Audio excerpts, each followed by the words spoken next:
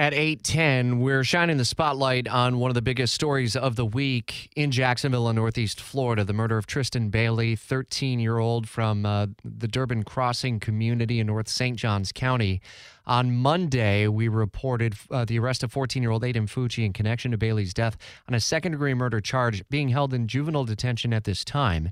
State Attorney's Office had 21 days as of that point to make a determination within an indictment based on the evidence, whether or not to charge him as an adult. WOKV legal analyst Mark Rubin is with me. And what factors might the State Attorney's Office use in ultimately making that determination, Mark? Well, good morning, Rich.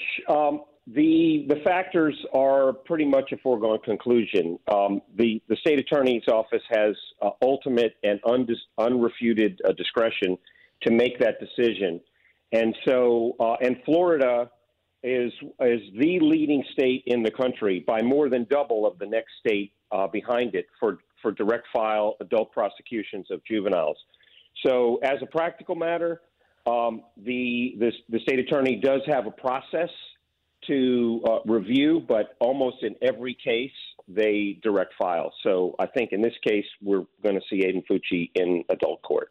Does the state attorney's office in any way react, if you will, to the pressure that's happened? There's been a campaign that has started online to charge Aiden Fucci as an adult. Obviously, I would imagine that it's got to be solely based on the evidence, but the overwhelming public pressure campaign may catch the attention of prosecutors. You're absolutely right. In 2021, public involvement in criminal prosecutions, as we've seen in the last year, has become greatly elevated, and this case is no different.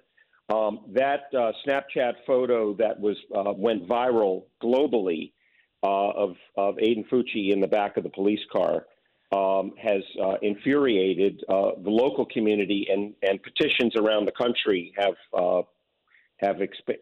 just gone off the charts. And so, yeah, the state attorney, who's an elected official, sees that and reacts to that. Absolutely, there's an influence. What would be the factor that the state attorney's office would look at a 14-year-old and look at the potential for staying in the juvenile system with the potential for rehabilitation? Can an individual at that age, and given what we know based on the evidence at this point, even be rehabilitated? Well, let's face it, a 14-year-old is not, under very rare circumstances, could be considered a hardened criminal.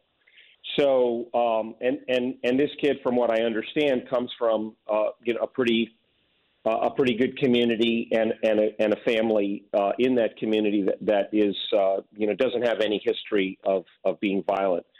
So, in another state, I'd say there'd probably be a very high likelihood that the state attorney would give great consideration to whether they want to prosecute in adult court or juvenile court. The issue is, as you point out, is rehabilitation. Can a 14-year-old be rehabilitated? Well, we don't know enough about the facts of this case yet to answer that question, because we don't know if we've gotten a little bit of information released as to how the murder occurred, but we know that there was a stabbing, but we don't know any of the circumstances behind that. And so the state attorney will have, basic information, and will use that and process that. And while there is a slight chance that he won't be charged as an adult because those factors could weigh in, it's highly unlikely.